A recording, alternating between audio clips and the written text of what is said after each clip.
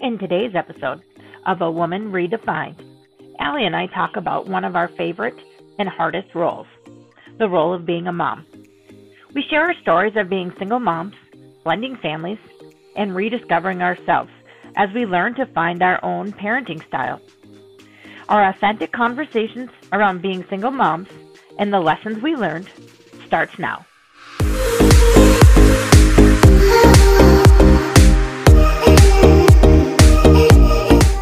Hi, everyone. It's Allie and Tanya. Hi, everybody. Welcome back. We're so happy to have you with us today. We have a great conversation. Tanya and I, when we became friends and we started really talking, we discovered we have a lot of things in common that we didn't know. One of them is not our height. Nope.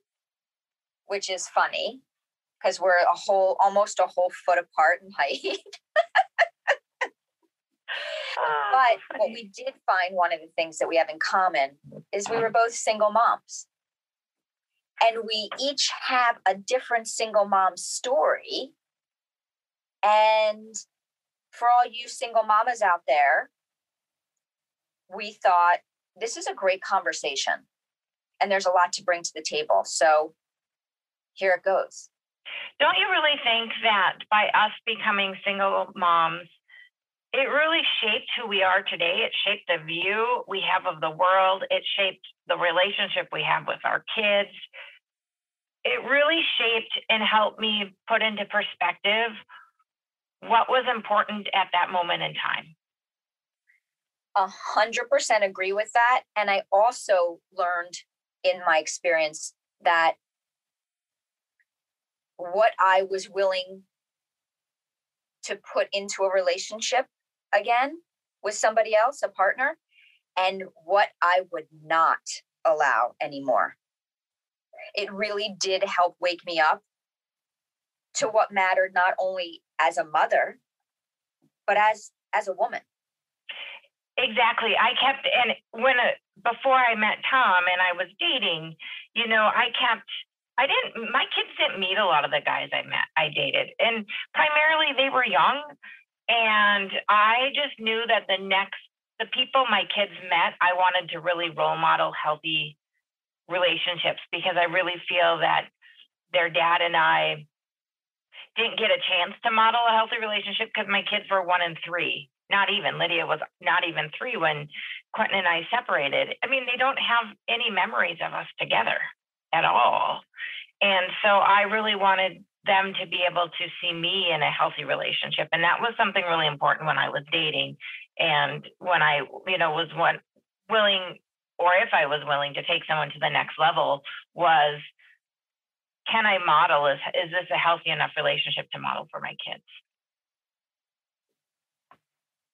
I'm just thinking, like, what an amazing statement you just made. Like, that's so good. And to give people a little bit of insight and a look into the differences between our single motherhoods. You had an ex-husband who was local. Correct. Yep. Okay. My ex-husband, my first ex-husband, Lizzie was born in Arizona. That's where we were living. And when I got diagnosed with MS, she was only 1.5 years old. And so, the process started when she was just 3 months old, 3 months old, when I started to get sick. And we were already going through our divorce. It was, I stayed there because he was there, and I wanted her to know who he was, not just by a picture, because right. I grew up a product of divorce. We were the same. Lizzie and I were the same age, basically, when I split, her father and I split up, and my parents separated. So it was just an interesting way it happened. And when she was 3, she just turned 3, and our divorce had been finalized, I made the decision to come back to Philadelphia to be near family because I didn't have anybody else there in Arizona. I didn't have any other friends. I mean, I was sick. I needed to be around. I needed the support. I needed the support and people around me to help physically with her care, as well as, I just needed that support emotionally. So I ended up moving back to Philadelphia when Lizzie was 3 and started her in preschool in Philly. And that was a real challenge because her father, had built an incredible career while we were in Arizona. And he was doing, his life was in a really good place. And to financially be able to provide for her, his job was there. Right. So it was a really hard decision for me to make on that side of being the mother and separating my daughter from her parent. And it was really hard for him. And I had a lot of anger issues, like, why not come back? Your whole family's here. But the truth was he made a responsible decision to be able to provide for her by being there. Right. And, they built their own relationship from a distance. So, but I was a sole physical presence. So I didn't have weekends off or days off or nights where I wasn't woken up with it. Like I was the sole physical parent in her presence for her existence. And she's going to be 21 in a month. So, well, not only that, but you were the sole provider and learning to live with your MS. Yes. Right? Like you not only had to worry about the health of your child, but in the back of your mind, you had to worry about what am I doing to take care of my own health so I can be there for my child because she solely depends on me. That's a lot for you to carry. It was a lot to carry, but I have to tell you, it's all I know. You get to, my mom taught me something when I was young. She used to say, you get 24 hours of a pity party. That's it. She was always good with that. That's it. And then you get up, you get dressed, and you get going. And the truth was, I didn't have the option.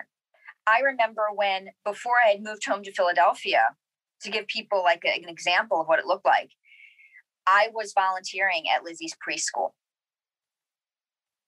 And I got, all the kids were sick. It was like December, and I got sick. And when you have MS, you don't get just a cold. It lingers. Mm-hmm. And I got really sick. And I was in bed, Tanya, for 13 days. Oh my gosh.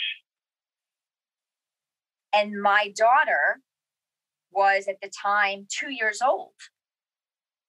So I can't just not get out of bed, but when someone with MS gets like a cold, like a fever and a flu type thing, it only takes about 1 degree of heat rising in the body at the core temperature to trigger the symptoms, which is fascinating, but true. And so having a fever, I couldn't, my body it wasn't just dealing with the cold or flu symptoms. It was my body was struggling to move.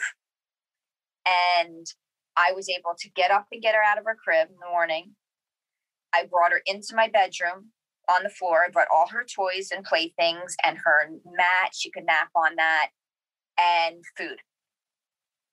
And she sat on my floor and played and napped.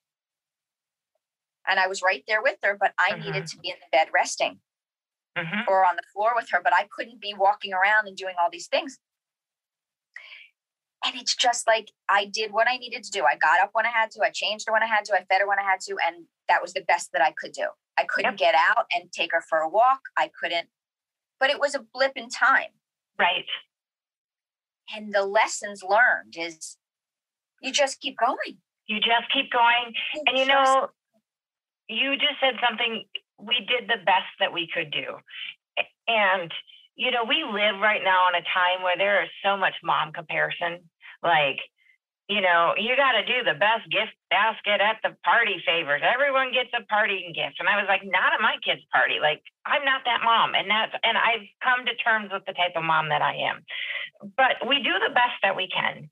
And you and I share so much of that same ethic. I want to say work ethic, and it's not just about work, but it's just how we face life. Like, you get up, you get shit done. Like, you get one day to feel sorry for yourself, to lay in bed.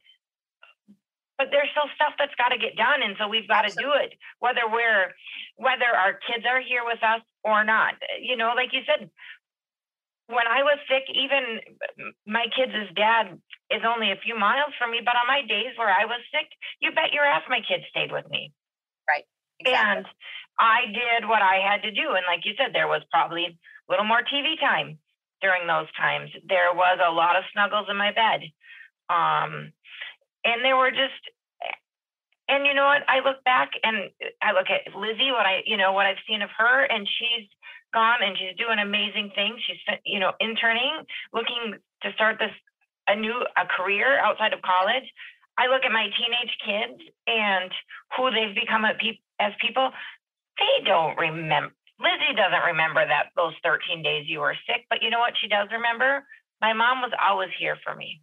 Exactly. And the same for your kids. I mean, Q and Lydia, I mean, look at them. They're good. They're such good kids. Right.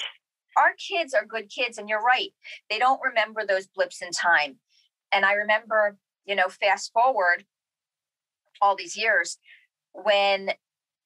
from that moment when she was 2 and fast forwarding to 17, and she's a senior in high school. And all these years through the battles of my MS, the ups and downs, I'm now going to leave for 6 weeks to go to Chicago to have the stem cell transplant. Mm-hmm. And I said to my daughter, I said, you can go to your aunt's house and stay there. And she said, I want to stay home. I have all my stuff here. I never know what I'm going to wear in the morning, you know, all the little things. And I trusted her, and we had that relationship. Mm-hmm. And I said, okay. And, you know, to imagine having the conversation of like, okay, these are the things that could happen. I had to redo my will. I had to be prepared that if I didn't make it home, which was a possibility in this kind of treatment, that she was set. And I went to Chicago, and she did all of her college applications. You know, everything's online today. You don't right. In the big envelope.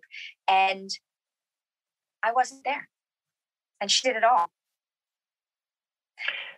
But she knew that you weren't there in that blip of time, so you could be there to watch her kids fill out their college application. Exactly. And that was exactly it. She knew that I trusted her, and she had gained enough knowledge about life to do the responsibilities that she had to do. And when she came to visit me in Chicago, the day of my transplant, the morning of my transplant, I said to her before she was leaving to go back to the airport, and I said, what did you learn from being here? And she said that I can always do hard things, that we can get through anything. And I knew in that moment that everything I taught her, it sunk in, everything. Mm-hmm. And the same lessons that I learned and that you learned, that we get those moments, we get those few moments of pity, and then we go, let's go, we got to keep moving. That was the lesson right there, is you just keep going. You just keep going. Never stop. You can do hard things, right? Like, I have teenagers who live through COVID. And I talk about, from my perspective, what it was like. I mean, you and I've had some pretty heart-to-heart conversations about what it is for us extroverts to have lived through COVID. You moved, my circle had to get tighter. But then I think about my kids. And not only did they live through the pandemic, they literally lived through COVID. They lived through COVID, right? Because both of them ended up with COVID. Yes. They lived through COVID. And you forget until you have middle schoolers and high schoolers the role that friends play in their life right now. Like, I know that I'm a very important person in their life. I know that 10 years from now, I'm still going to be a very important person in their life. But right now, their primary important people are their friendships, because that's where they get to be themselves. They get to kind of test those boundaries. And they're at that stage in life where they should be testing our boundaries, right? Safely, because they know they have a safe place to return to. And I want my kids to know their limits. So when they go off to college, they're not the ones that are getting the middle of the night calls because they've drank too much or whatever it is. So I'm happy with my kids, with their friends. They have an awesome group of friends, but I just think to them how hard it was for them to, their entire social life stopped. My social life didn't have to stop because I still got to go to work. Right. They didn't. And then we made some tough decisions to change schools. So we took my daughter from the public school to the private school where my son was going because they were offering in-person classes.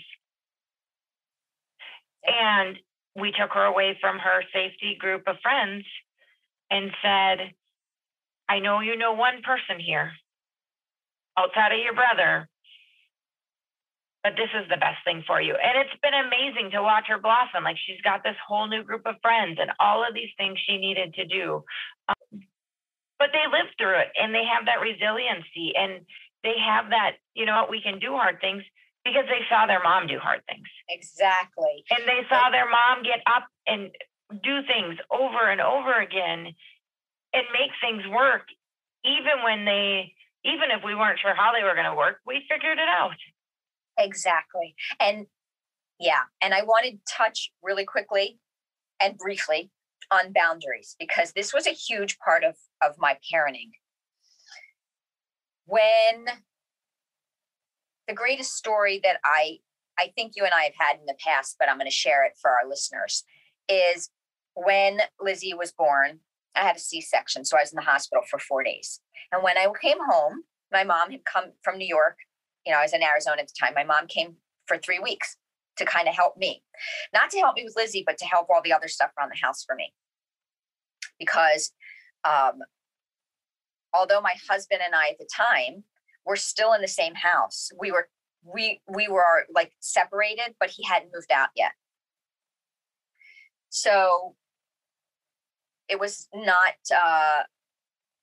peaceful. Let's just say that. We weren't fighting in front of the baby, but there was tension. There was tension.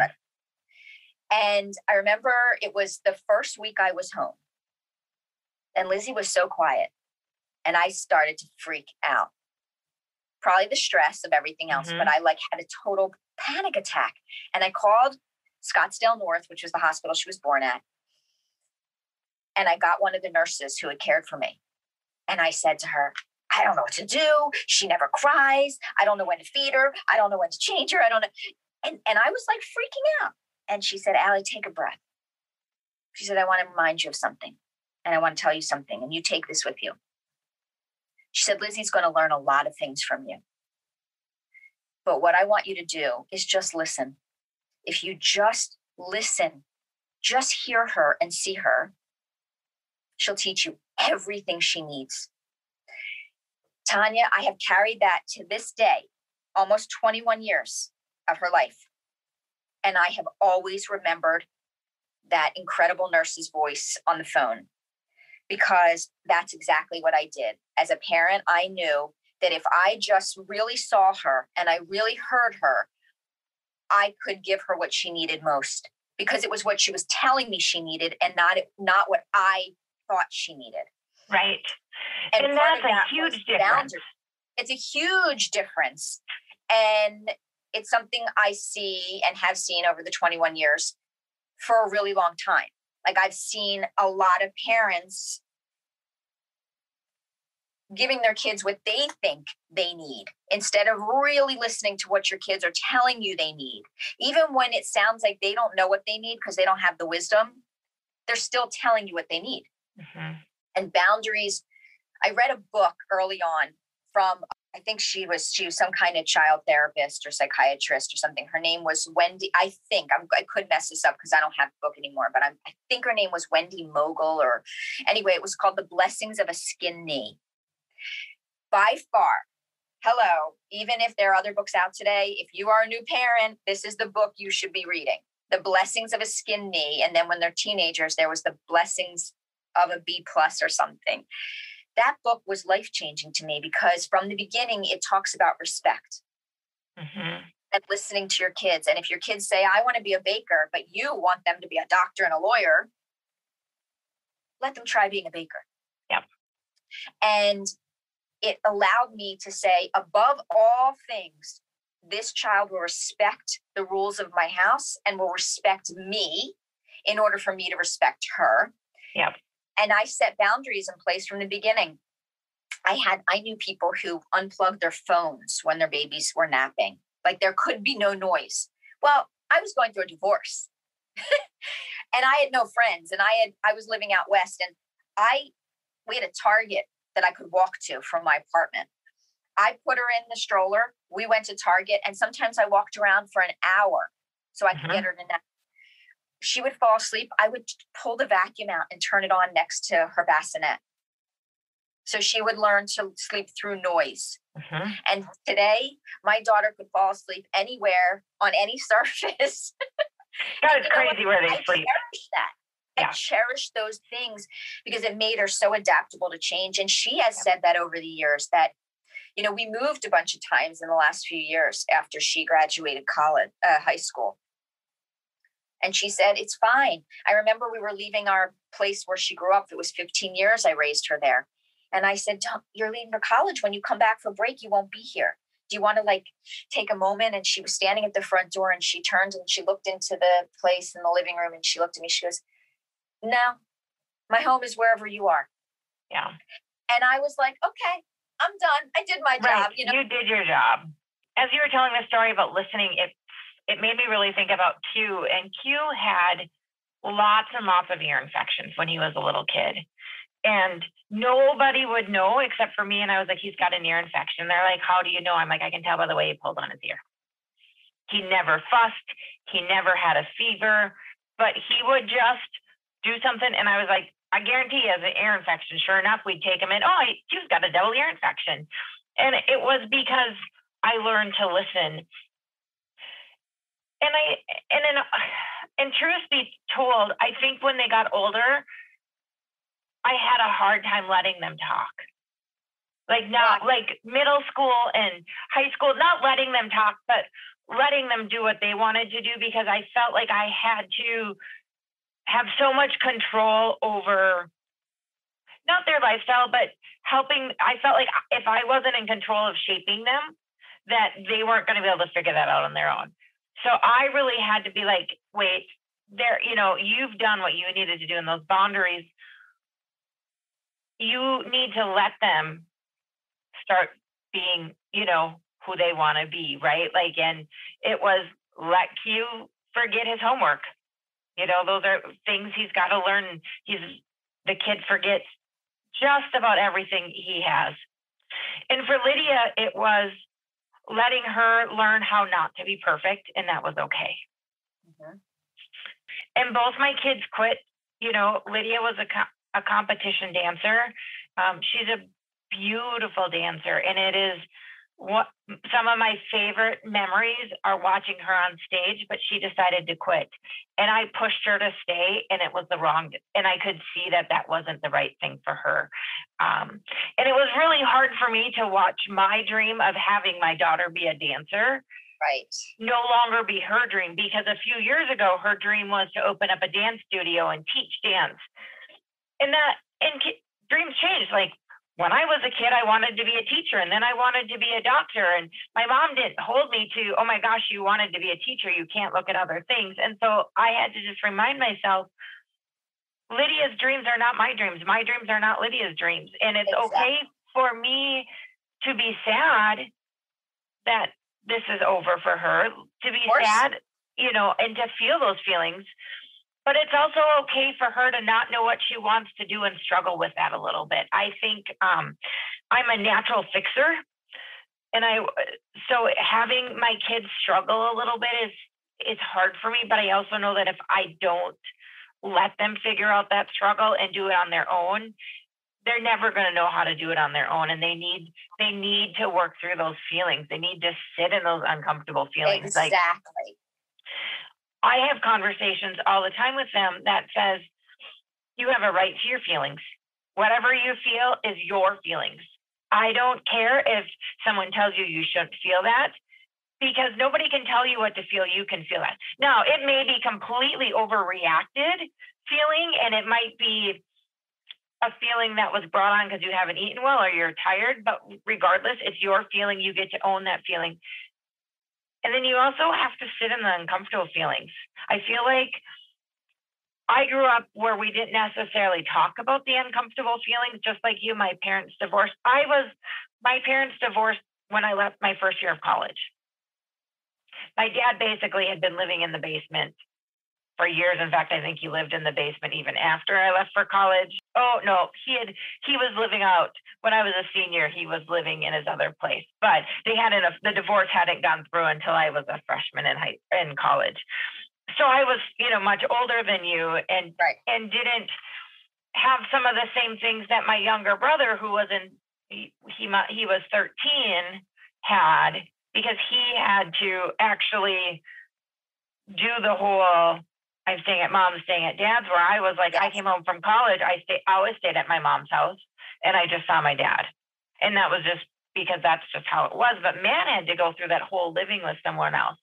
But we never really talked about feeling the feelings and sitting in them. So I feel like when there's disappointment over a loss at a baseball game, and you felt like Q feels like he lost the game for the team, right? Like those are feelings that if we don't sit in that uncomfortable and be like, oh God, I really let my team down, I feel terrible about that, and just sit in that, we don't know how to feel because we've never taken the time to just feel it. And if you feel it, you let go of it so much, or you let it go so much quicker than if you try and just push it down and say, fine, I'm going to pretend everything's okay. But and so don't you find it, this is what I find interesting, because everything you're saying is 100%. Like I literally couldn't agree more. But it's interesting to me to know that we didn't learn that growing up. No. And just like your house, my mom, we didn't talk about those things. And, she was a single mom. She was working really hard to make our life, and she had an amazing career. But we didn't talk about that stuff. My mother grew up in a house, they didn't talk about that stuff. So we didn't talk about it either. Right. And that was one of the things that I vowed to do differently with my child, was to always talk about it. Always. And when she was young, I used to say, I hear you. I see the pain you're feeling. And sometimes it was over what I would have thought were the silliest things. Right. But to a young child, like you said, their friends are everything. Mm-hmm. Because it's not us. It's not the parents that are teaching them their identity. It's being with their friends is where they find out who they are, who do they want to be, do they like this person, do they like what that person's doing, where do I fit in, where do I not fit in. These are things that kids have to learn in their environment. Right. These are not things that we can guide them and help them understand those things. But they, just as we did, you have to learn it in your own environment. Kids learn how to grow up around their peers in school or at camp. That's where they get it. That's where they really start to figure out where they fit. Mm-hmm. And I said, I vowed to do that because it wasn't how I grew up. I wanted to give my daughter a voice from the beginning. Right. From like the time she started to talk, I wanted her to, talk about the frustrations. When she was frustrated over a toy, it was like, oh my God, I see that. I see how mad you are. Let's talk about it. And I think that helped because it shaped her into being somebody who can talk about her feelings. When she was in kindergarten, I actually I put her into child therapy for a short time because I wanted her to learn about different feelings so that she could articulate which ones fit in. And I wasn't sure. She had been through a lot in her 5 years. She had been through a lot. Her mom had been sick. Yes. And I was going to get remarried. I was dating someone, and it was looking like it was going into a second marriage. and we were going to blend two families. So for her, it was important to me to give her space to articulate her feelings. And I wanted her to be able to identify anger is different from frustration, is different from joy, is different from sadness, is different from happy. And I really wanted that. And I wasn't sure exactly how to do it. And I had this incredible therapist who really helped her with that. And like, we just seeing her and hearing her and giving her her voice to validate, and for me to validate how she felt instead of saying, that's dumb, that's stupid, you shouldn't feel that way, you don't need to be angry about that, or you should be happy about that, or it was, what do you think it should be? Right. And that's something that I'll never stop talking about, because I think it's really, really important as parents that we stop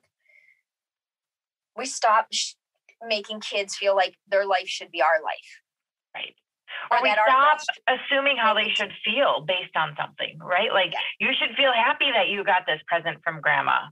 Well, maybe we don't know that so-and-so got a present. I mean, you just don't know. We just don't know. And I hate being told how I should feel. Like, nothing pisses me off faster than someone coming and telling me how I should feel. And I'm like, fuck you. You don't get to tell me how I feel. So why should I go and do that to my kids? And I listen I've seen it happen, like, oh, you should feel happy about this, or you don't need to feel sad about this. Well, let them feel sad. Let them feel their feelings, because it's so hard, and just, I think bringing that back to being a single mom is we have this different bond. And I'm not saying every mom and child have their own bonds, right? And that mother-child bond is the most amazing relationship of my life. I have a lot of amazing relationships, but that bond I have with my kids, you know what I mean? It brings tears, because I am so lucky that that I'm their mom. I'm so lucky that the three of us were this triangle, and we grew up together. I rediscovered myself raising my kids. Yes. Right? I can clap for you, because I love that statement. That's such a huge statement. I lost myself in my first marriage because I didn't have the boundaries that I needed to set up, because no one's ever taught me how to do boundaries. When you grow up in an alcoholic home, your boundaries are blurred. Oh my God. That's the other thing, is that we both have that similarity. So my dad was an alcoholic and an addict, and we should tell people we also have that bond too that we share. So, and looking from the outside into my family, we had a great family. Like, we were a well-known family in the town. Everybody loved my dad. He was a very fun drunk. My mom was active and volunteering, but what they didn't see was all the stuff that goes on when you live with an alcoholic, and the boundaries you don't have, and the roles that your kids have to take on because you have to pick up after your dad, and things like that. Or worry about the roles get reversed. Absolutely, the roles get reversed. My mom is one of the most amazing people, but she was so busy sometimes in trying to keep the family functioning, that I don't always know that she had a chance to see or feel how we were feeling, right? And so again, thinking back to raising of my kids, the three of us, I loved being with them. Like, some of my favorite memories are us walking to the zoo, just the three of us, and watching. I tell my two kids, watching them play together and their imaginations and the bond that the two of them have. So their dad and I are remarried, and they have a gazillion stepbrothers and sisters, right? But there's only two of them. And whenever they're at their dad's, they're together. Whenever they're with me, together. And so they're the only two people who share that exact story. Mm-hmm. And so the bond that they get to have, because they are each other's protectors, is amazing. And it's so fun now. Like, there was a time where they couldn't be in the same room together, and now they're the best friends. right? Like I tell them to go to bed and I hear one sneak into the other room because they have to tell them something. And I was like, just go to bed. But I'm so grateful that they have each other to be each other's support systems at both of their homes. Yes. They're also very fortunate that they have 4 parents who love them. Like their stepmom has been with them since they were 1 and 3. That's all Q knows is life with his stepmom. And she loves my kids. And how lucky I am to have found someone who not only loves my ex-husband, but loves my kids enough to think of them as their own. And, you know, and also respects my role. And we've been really lucky. I talk about this a lot in the fact that when Quentin and I got divorced, it was messy and it was angry and there was a lot of hard feelings all around. But at the end of the day, he and I would look at each other and we said, all that really matters is the kids. I will get over my anger. I will get over all this stuff, but what we need to do is what's in the best interest of the kids. And that has always been in the forefront of my thoughts of when I've had to ask for something that goes above and beyond. What is in the best interest of my kids? And I think because Quentin and I have been able to do that, we have a really unique relationship. Like we have so many parents come up and say, how do you guys do this? And we're like, well, we've been doing it for 13 years.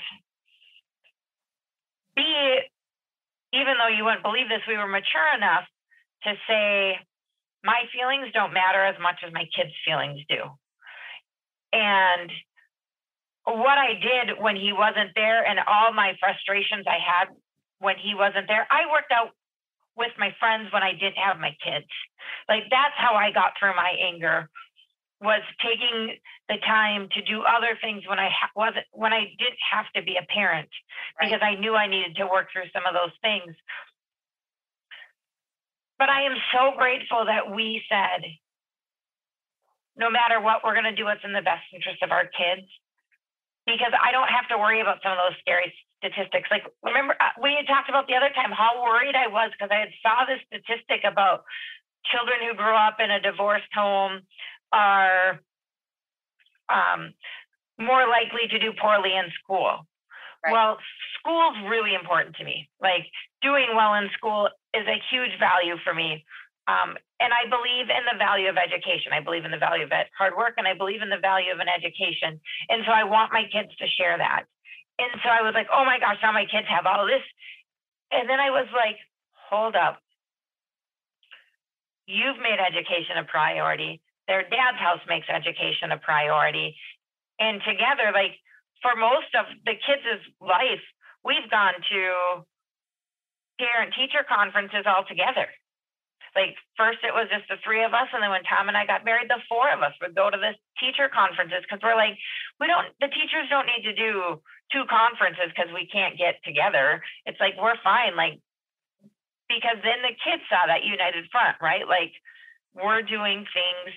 We value this enough that we're going to sit together and listen. And that was the other thing too, is it just so important how that we continue to make sure that our kids are at the forefront of our decisions. Thank you for sharing that story, because I think it's important for people to understand what you're saying and what that means. And mine is so different. So I want to give that example, because I used to think about that all the time. From the very beginning, like, what am I going to do without a full family? Because I knew how I grew up with my dad being an addict and an alcoholic, and he was here and he was there and he wasn't always present on the weekends we were supposed to be with him. And it was just a real struggle. And with her dad being in Arizona and now we're in Philadelphia, and the relationship between he and I was so tumultuous. And we did not talk as co-parents until she was almost 9 years old. When he called the house, I handed her the phone. From the time she was a little girl, unless it was something specifically financial, we did not speak. I knew that That was not good for her. I tried very hard to never say anything bad about him in front of her. She did always hear us fight when he would call because he was so angry. I didn't have those places to go let my frustrations out because I always had her. You always had her. I had her Monday, I had her Wednesday, I had her Tuesday, Thursday, Friday, Saturday, Sunday. I didn't get a day off ever. And when he would come into town and he would take her for a weekend or a couple of, 4 days over the Christmas holiday, which she would be with his family, she also struggled with severe eczema. And I always had to have everything. Like I would have to write out complete notes of how to do everything. And I would get her back after the weekend and her skin was a mess and she had eaten poorly. And, I was very, very careful with her food growing up because of that. Right. It would take days for her to come down off of that experience. I remember the moment that he called me after a trip home to Philly, and he was back in Arizona, and we had a discussion about something, and it was the moment he woke up. He had taken her to the movies, and I remember him saying, what should I do? And I said, take her to the movies. She loves the movies. He's like, I don't like the movies. I go, it's not about you. Right. It's never been about you. Yeah. It's been 9 years of me saying it's not about you. And I remember that moment he said he cried. And I said, well, it was an animated movie. What'd you cry about? And he said, I didn't watch the movie. He watched her. And that was the moment he realized that it was about her and it wasn't about us anymore. And it changed our relationship as parents. We co-parented, but we didn't. He gave me carte blanche to be what I was. And today he still sends me a text message every Mother's Day. This year, 2021, I got a message on Mother's Day. Happy Mother's Day. No one deserves it more than you. And I know that. But it's nice to get that message that he sees it now. He really sees it. Yep. And I sent him a Father's Day message, and I always say, thanks for doing what you do. Because even though he's not present in her life the way I am, he is financially present. He steps up. He takes care of every single thing she needs. They have their own unique relationship. Yeah.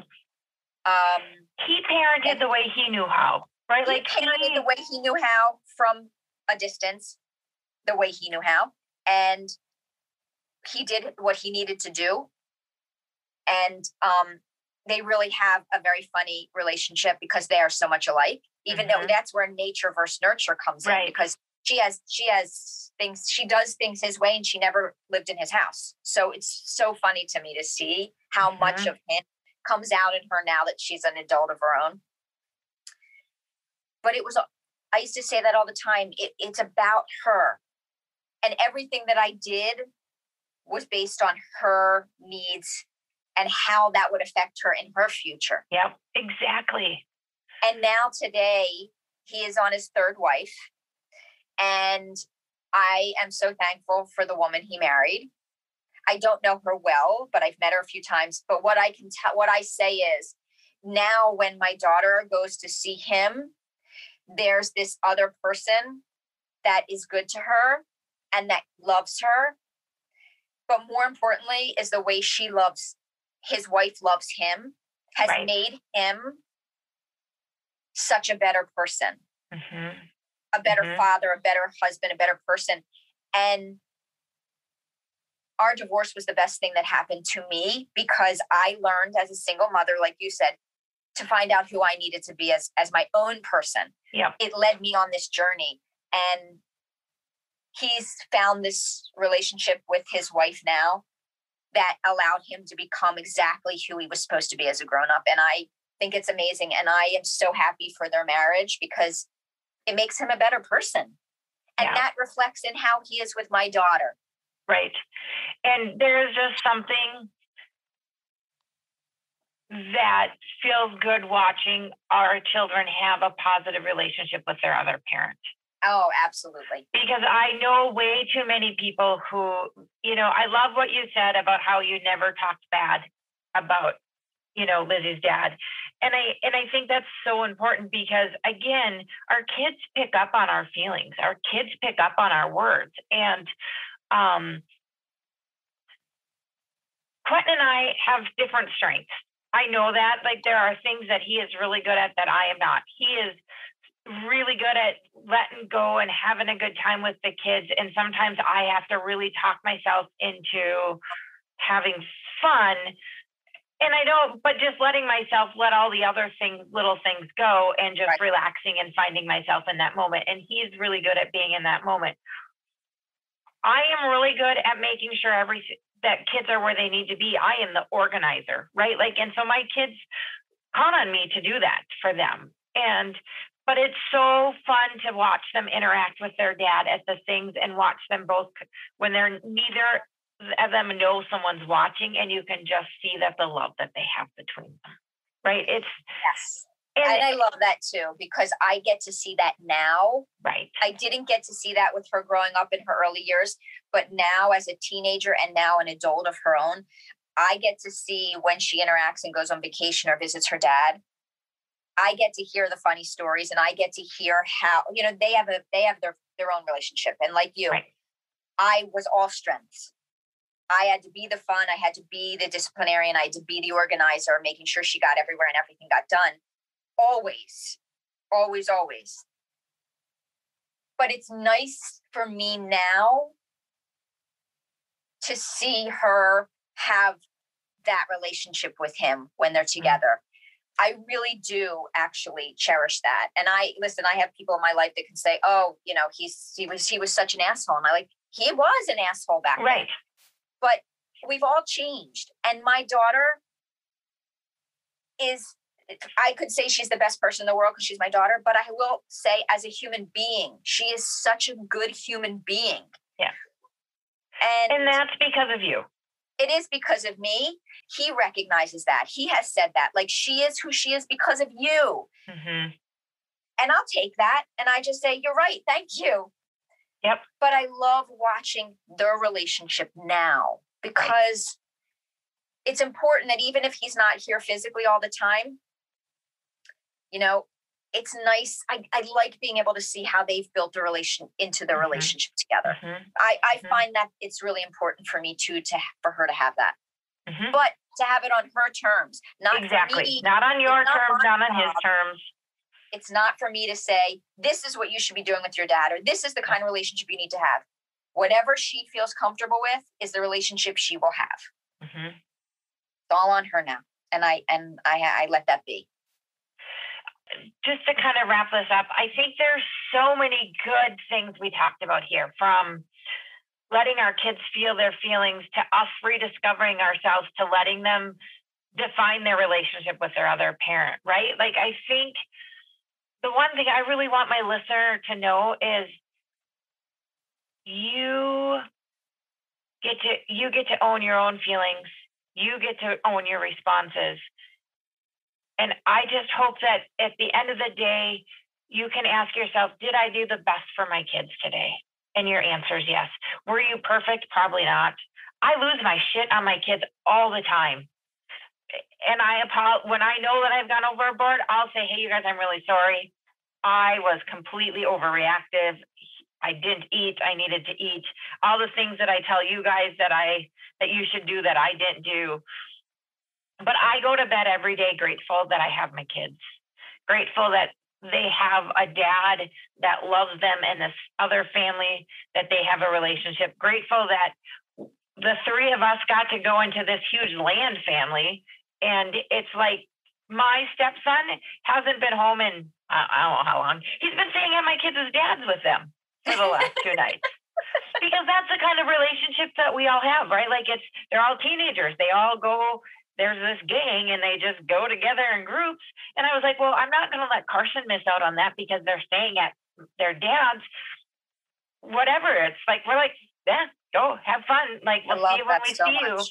When you first told me that, I was like, that is so amazing. I love every bit of that sentence. Well, and I was talking to Lydia's stepsister yesterday when I was giving them a ride to work.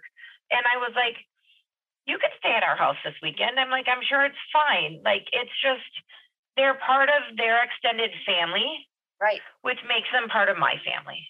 Exactly. I just want the listeners to know that, A, you're not alone.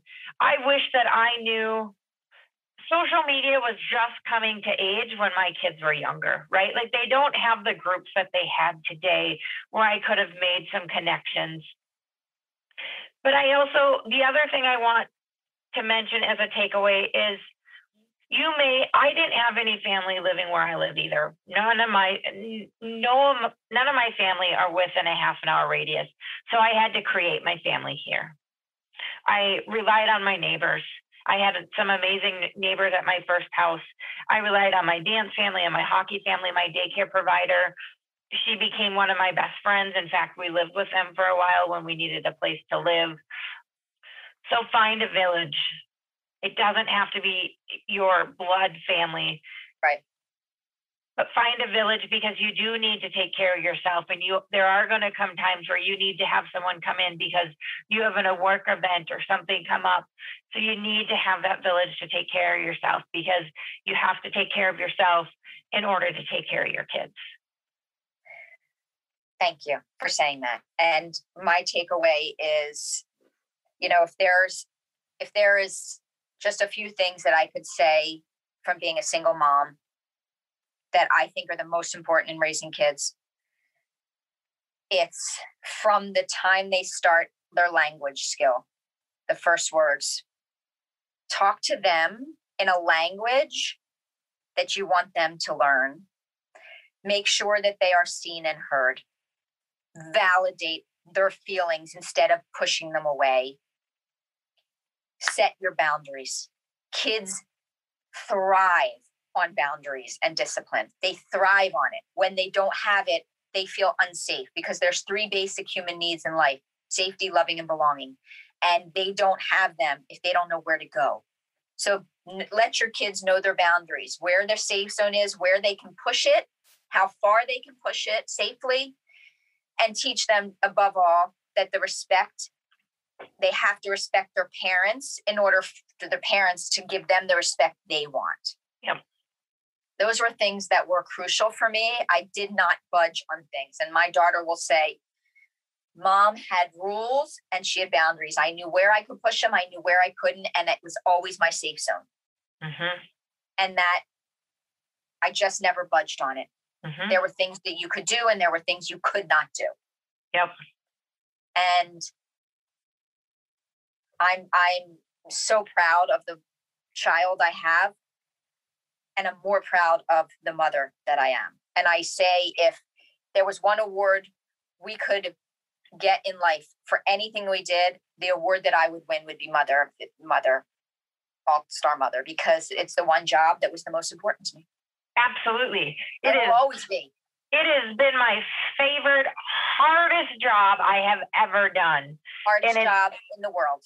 And without a doubt. It pushed me to whole new levels that I never knew I could be. God, it does. You find strength in being a parent in a way that you may not find. And I agree with you. I went on a journey for these 20 years to become the person I am today. And at 50, I finally feel so proud of who I am in myself, doing the things and becoming the coach and just like finding my place in the world. And I know that part of being able to do that was the kind of parent I was.